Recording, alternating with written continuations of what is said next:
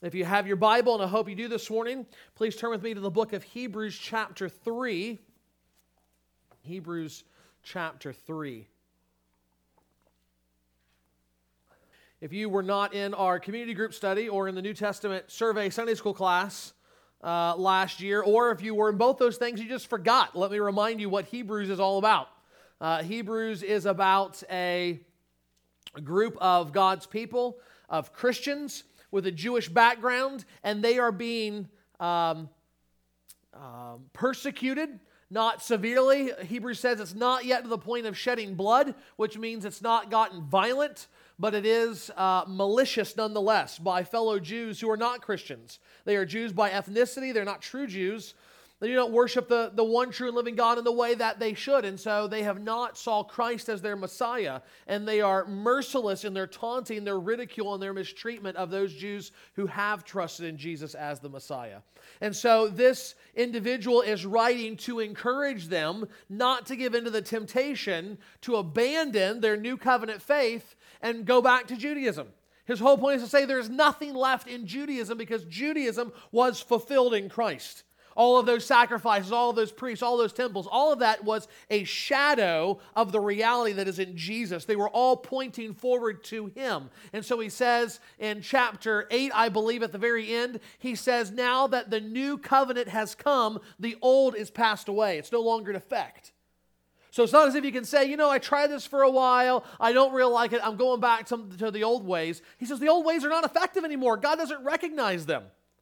And of course, we know, pulling back after the letter was written in the providence of God, if they did not understand from the letter this truth, God allowed the temple itself to be destroyed so that there could not literally be any more sacrifices. The one true sacrifice in Christ had come. And so that's the kind of background that we see. Ethnic Jews who have believed in Christ but are tempted to turn away from Him to flee persecution. And I want us to look at verses 14 through 16 this morning, but once again, to kind of get the context of what he's talking about here, let's go up to verse 7 of chapter 3, and we're going to begin reading there.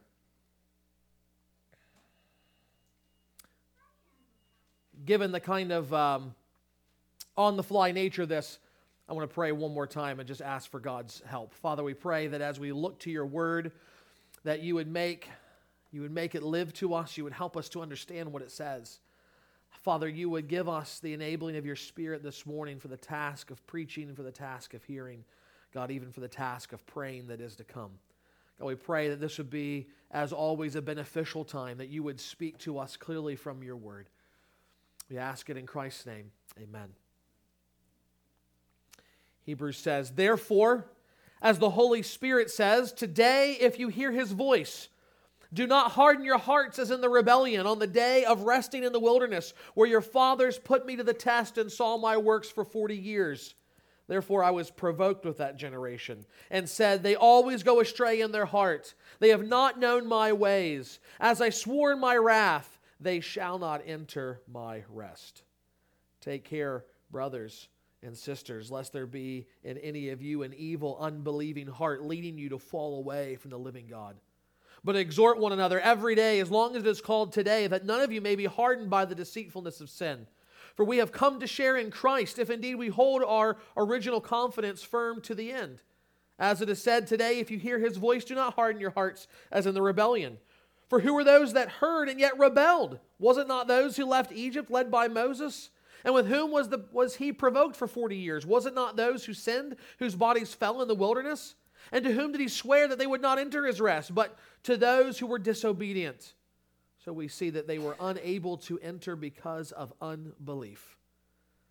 Therefore, while the promise entering his rest still stands, let us fear lest any of you should seem to have failed to reach it. For good news came to us just as to them, but the message they heard did not benefit them, because they were not united by faith with those who listened. For we who have believed enter that rest, and as he said, as I swore in my wrath, they shall not enter my rest, although his works were finished from the foundation of the world. For he has somewhere spoken of the seventh day in this way, and God rested on the seventh day from all his works. And again in this passage he says, they shall not enter my rest. Since therefore it remains for some to enter it, and those who formerly received the good news failed to enter because of disobedience, again he appoints a certain day, today, saying through David so long afterward in the words already quoted, today, if you hear his voice, do not harden your hearts. For if Joshua had given them rest, God would not have spoken of another day later on. So then there remains a Sabbath rest for the people of God. For whoever has entered God's rest has also rested from his works as God did from his.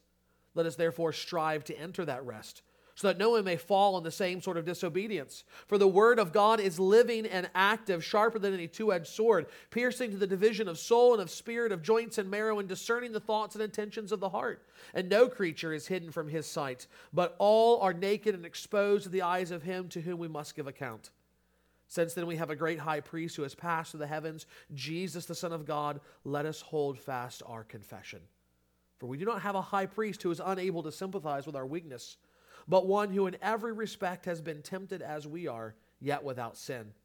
Let us then with confidence draw near to the throne of grace, that we may receive mercy and find grace to help in time of need. Amen. May God bless the reading of his word. Well, if you don't know, the author of Hebrews here is quoting from Psalm 95. We actually read that as our call to worship a few weeks ago. And what's interesting is that in the Anglican Church Book of Common Prayer, which is there to guide their daily worship and their weekly worship, worship always begins with reading Psalm 95. Oh, come, let us sing to the Lord. Let us make a joyful noise to the rock of our salvation. Let us come into his presence with thanksgiving. Let us make a joyful noise to him with songs of praise. For the Lord is a great God and a great King above all gods. In his hand are the depths of the earth, the height of the mountains are his also. The sea is his, for he made it, and his hands formed the dry land. Oh, come, let us worship and bow down. Let us kneel before the Lord our Maker. For he is our God, and we are the people of his pasture, the sheep of his hand.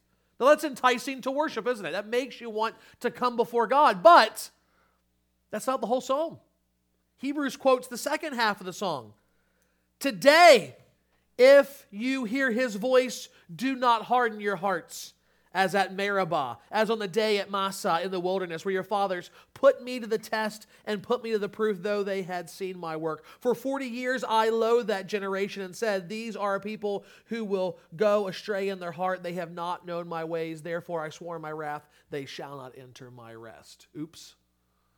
That's a lot more sobering, isn't it? It starts with the assurance that we are the people of God, and yet it ends with the warning. If we are his people, if we love him, if he has called us and given us his covenant, then do not neglect to hear his voice. Don't be like the rebellious generation. And what's interesting is that used to be the way every worship service started. We are gathered as the people of God. God is going to speak through his word. Do not fail or to listen. Hear what he says today, and don't be the rebellious generation. However, in the modern day Anglican prayer book, that part's cut off.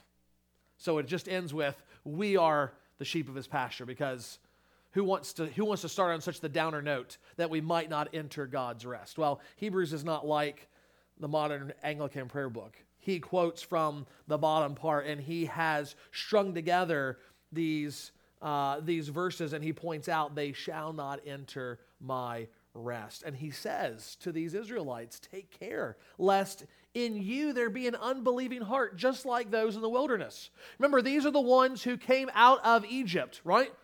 They saw the plagues. They saw Moses' staff turn into a snake, and then the magicians, powered by Satan, their staffs turn into a snake. But what did Moses' snake do? Gobbled up all the other snakes. Every time they tried to do something, God proved himself more victorious over all the gods of Egypt. And then even as they left, the Egyptians threw all of their treasure at them, threw clothing and food at them as they went on their journey, that they might have provisions. And then when Pharaoh's heart was hardened even more, and he sent out an army after them, what did God do? He opened the Red Sea and allowed them to walk across on dry land, and then swallowed up the Egyptian army. Now they saw all of these things. They saw on the way there the provision of wild pheasants, of manna that came down. But as soon as they got to the promised land, despite all of these miraculous things, despite God making his covenant with them, them promising to do all that the Lord has commanded, upon which he then gave them the 10 commandments and the law and said, I will be your God and I will protect you and you will worship me. Fear took hold. And they saw the fortified cities and they saw the strong armies and the inhabitants of the promised land. And they said, heck no, we ain't going in there. We can't do that. And they were right. They couldn't do that. God was going to do that. But they didn't believe. They didn't hear his voice. They didn't trust. And so what happened? They didn't go to the promised land. They fell in the wilderness. They died there instead of receiving the promise that God had for them. And so what is Hebrews saying? He says, look, we know this. These were our people. This is our history. We understand their failure to believe, to hear the word of God and believe. And he says, don't repeat the failure. Don't repeat the mistake. Do not hear the word of God and say, nope, can't believe that, and then perish in the wilderness, perish because of unbelief. For them, it's all the more crucial because they are on the edge of 2 eons. The old covenant, which is passing away, and the new covenant, which has been ratified in Christ. And he says, you have passed over into this new covenant. If you turn your back now and deny Christ and say, no, I don't want that, I want this, he says, you're not just dying in the wilderness, you're dying and going to hell. It's over for you. There is no other option. There's no other hope. Therefore, as long as it is called today, enter his rest. Trust in him. Believe him. Don't think about the workings that you're going to have to do through the old covenant. Because none of that matters anymore. And he'll go on in the succeeding chapters to show again and again and again how Christ fulfills those things. And notice he says that those who do believe are to exhort one another daily, to encourage one another, lest unbelief creep in. Now, all of that warning leads into the encouragement of verses 14 through 16. He's given them a strong exhortation to not fall away, and now he wants to give them aid and comfort. As Martin Luther said, after terrifying us, the apostle now comforts us. He's terrified them with the prospect of losing salvation and falling away, but now he wants to come and he wants to encourage them. It's a beautiful juxtaposition between the threat of falling away and yet the assurance that God loves us and that he will comfort us and motivate us to persevere. Listen again to verses 14 through 16. Since we have a great high priest who has passed through the heavens, Jesus, the Son of God, let us hold fast our confession. For we do not have a high priest who is unable to sympathize with our weaknesses, but one who in every respect has been tempted as we are, yet without sin.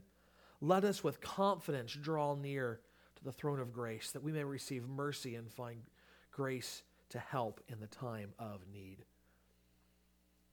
Within these 3 verses are 2 commands, 2 exhortations, and all the other words and the phrases serve to hold these things up, to move them forward in our minds and encourage us to obedience. So first, Hebrews calls his readers, and so he calls us today, to hold fast our confession. That's the first command. Hold fast our confession. As Christians, what is that? Our confession is that Jesus Christ is Lord, right?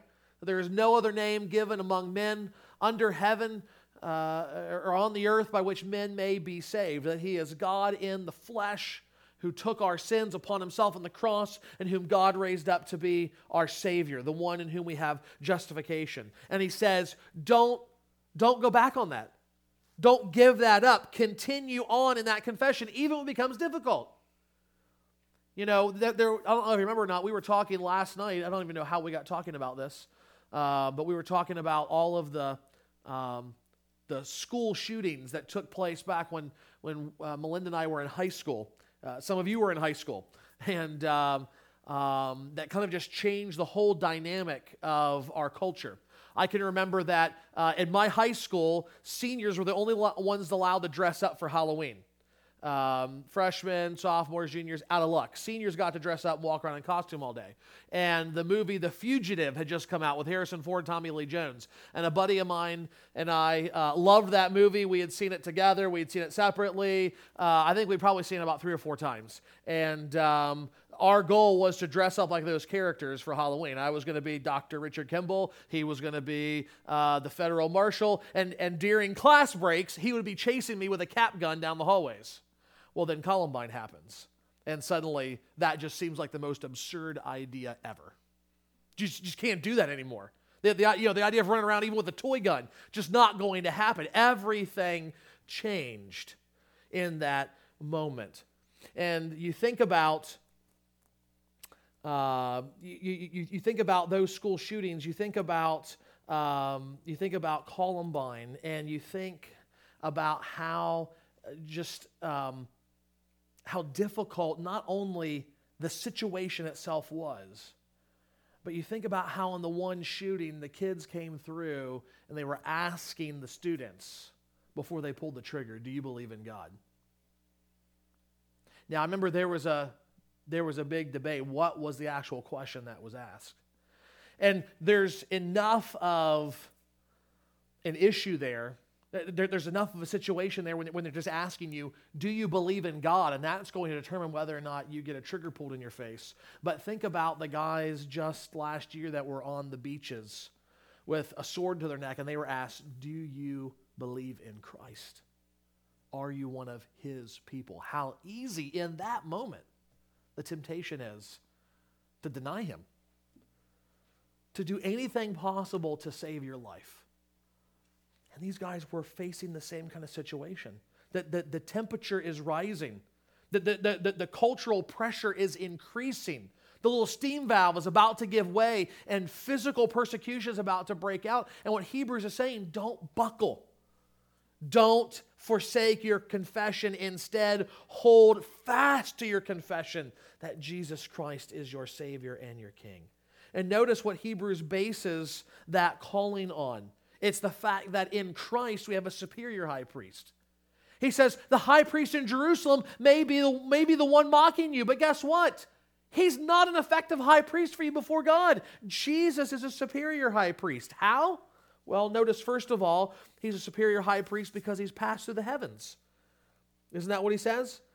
Since we have a high priest, Jesus, who has passed through the heavens, Jesus, the Son of God, let us hold fast our confession. Now, we know that one of the jobs of the high priest every year was to go into the temple, into the most holy place, to offer a sacrifice for himself to be cleansed, then to offer a sacrifice for the people of God, and to walk that into the temple and to make intercession, to make atonement by pouring out the blood on the mercy seat. And the author of Hebrews tells us that Jesus didn't go in any temple made with hands. He didn't go in any earthly structure. Jesus, as our high priest, went directly into the heavens before God Himself. He didn't just appear in a temple before His glory. Jesus, the Son of God, stood face to face with God the Father. He is saying that Christ's sacrifice is the real and perfect sacrifice. That it wasn't an earthly holy of holies, it was a heavenly holy of holies. And so He didn't have to go more than once. It wasn't a temporary reprieve. He established a restoration of fellowship, true eternal fellowship between God and His people. And He loads that into that phrase, He passed through the heavens. He went from this plane of existence to the very dwelling of God. He may be here, and He certainly does later on, reference Jesus' ascension, His passing through the heavens into the very presence of God. The point being, there's no other high priest that ever did that. There's no high priest who ever saw God face to face, but Jesus has. He was bodily raised and is in the presence of God even today, and it's a unique sign of His authority and of the fellowship we have with God. Therefore, we ought to hold fast to our confession. We ought not to deny the significance of Jesus. Christ is also a superior high priest because of the sympathy He feels towards us. Because of the sympathy He feels towards us. He says, we do not have a high priest who is unable to sympathize with our weakness, but one who in every respect has been tempted as we are, yet without sin. We are always tempted, I think, to believe that somehow Jesus got a pass in this life because He was perfect. He was God, right? So the temptations weren't that much. They weren't that real. It wasn't that bad. When the reality is, it was far worse than you and I would ever imagine. I mean, because of the nature of His being, because of the extent of His holiness, His ability to withhold temptation was on a whole nother level than ours. One person has related it to the idea of the pain threshold, right? One person that I know, he may or may not be a member of this church, but he talked about the fact that one time he was going to get shots with one of his younger brothers. His younger brother went first and cried like a baby just when the needles came out. And he was determined that he was going to push through and not cry like that younger brother. He was going to push through and not shed a tear. He was going to be the tough guy. He willed his pain threshold to be harder than that. You know what I'm saying? In other words, it's killing me. The other guy, boom, ain't so bad, nothing, no big deal. I can take it. Now for us, one little temptation comes, what happens? We give in. We're there. We're letting words fly out of our mouth that we shouldn't because we're unable to control our anger. We're unable to discipline our tongue. We're looking at pictures we shouldn't. We're mistreating spouses. We're getting angry and bitter and impatient. Jesus' threshold for temptation was much higher. So the temptations became ever increasingly greater. So whatever temptation you think that you've been able to build up a tolerance to, that you've been able to fight off, Jesus far and away exceeds any of our expectations. He came into a world of sickness and sin and death. He experienced all of the evil that we experience in this life. Every temptation you have gone through, the details might be different, but the temptation is still the same. The base sin that you're being tempted to commit is the exact same, and Jesus has faced them all. There is nothing that you will face in this life that Jesus himself did not face and overcame, persevered in holiness. But what that means is not just that he's put up on a pedestal, but he can sympathize with you. He can understand what you're going through. When Jesus saw the crowds, he had compassion on them. He was moved by their plight. When his friend Lazarus died, we even see him knowing he's going to raise him from the dead, and yet he weeps over the loss of his friend and the pain that it's causing his other friends, his sisters. The sinful, unbelieving Jews rejected Jesus as the Messiah. What did he do? He looked over Jerusalem and he wept.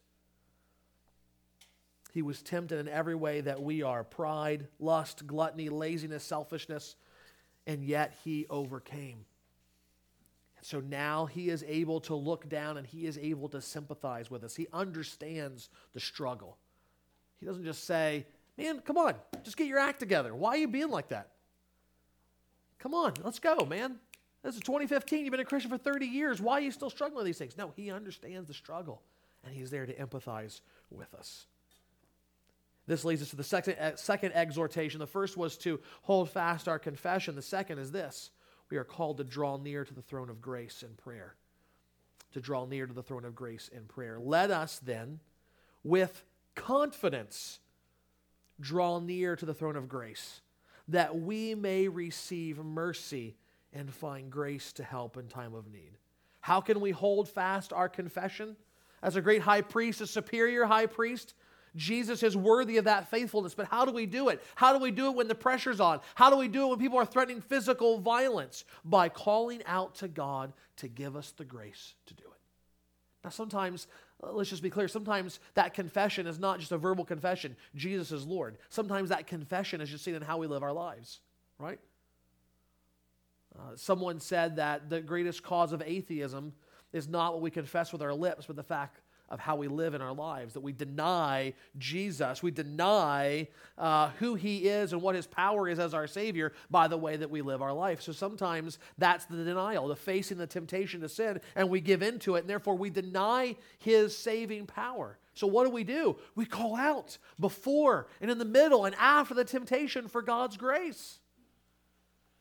We go to God's throne and ask for the grace that we need to hold our confession, to live out the lives as God's people that we are called to. We acknowledge that we need just as much grace to bring us to Christ for faith the first time as we do to live in faithfulness to Christ throughout the entirety of our lives. But we come to the throne of grace not timidly, not cowardly, not wondering, is God going to listen to me and give me what I need? But we can come boldly and confidently because of the nature of who Christ is and because of his ministry of intercession for us. Because of his gracious, sacrificial, even superior ministry as a high priest, we can be assured that God is going to hear us when we call out to him. that we have been united to Christ, and therefore, just as Christ is the Son of God, so now we have been adopted as sons of God. And therefore, God the living Father is going to give us the grace that we need. Imagine the difference that there is now and at the Mount of Sinai when the Jews first received the law. Remember what the Lord told them at Sinai? He warned them again and again, tell the people to stand back because you are approaching a mountain made holy by my presence. I am manifesting myself on this mountain. And that even if an animal touches this thing, it will perish. So the people stand back because they're not a holy people. They are a sinful people. And when sinful humanity encounters a holy God, sinful humanity loses every time. Only Moses is permitted to come up, and the people are left, we're told, with great fear and trembling. But Hebrews will go on to say, we don't come to Mount Sinai. We come to Mount Zion, the city of the living God, where Christ has gone on before us. So we do not come with fear and trembling. We do not come with doubts and wonders. We do not come threatened by God's holiness. Instead, we come confident because of Jesus, because of his work as our Savior and as our ongoing high priest. And we are invited to come confidently before God's throne and receive the grace that we need. To go not because of our holiness, but because of Christ's holiness, because of his shed blood, to go confidently in prayer before God.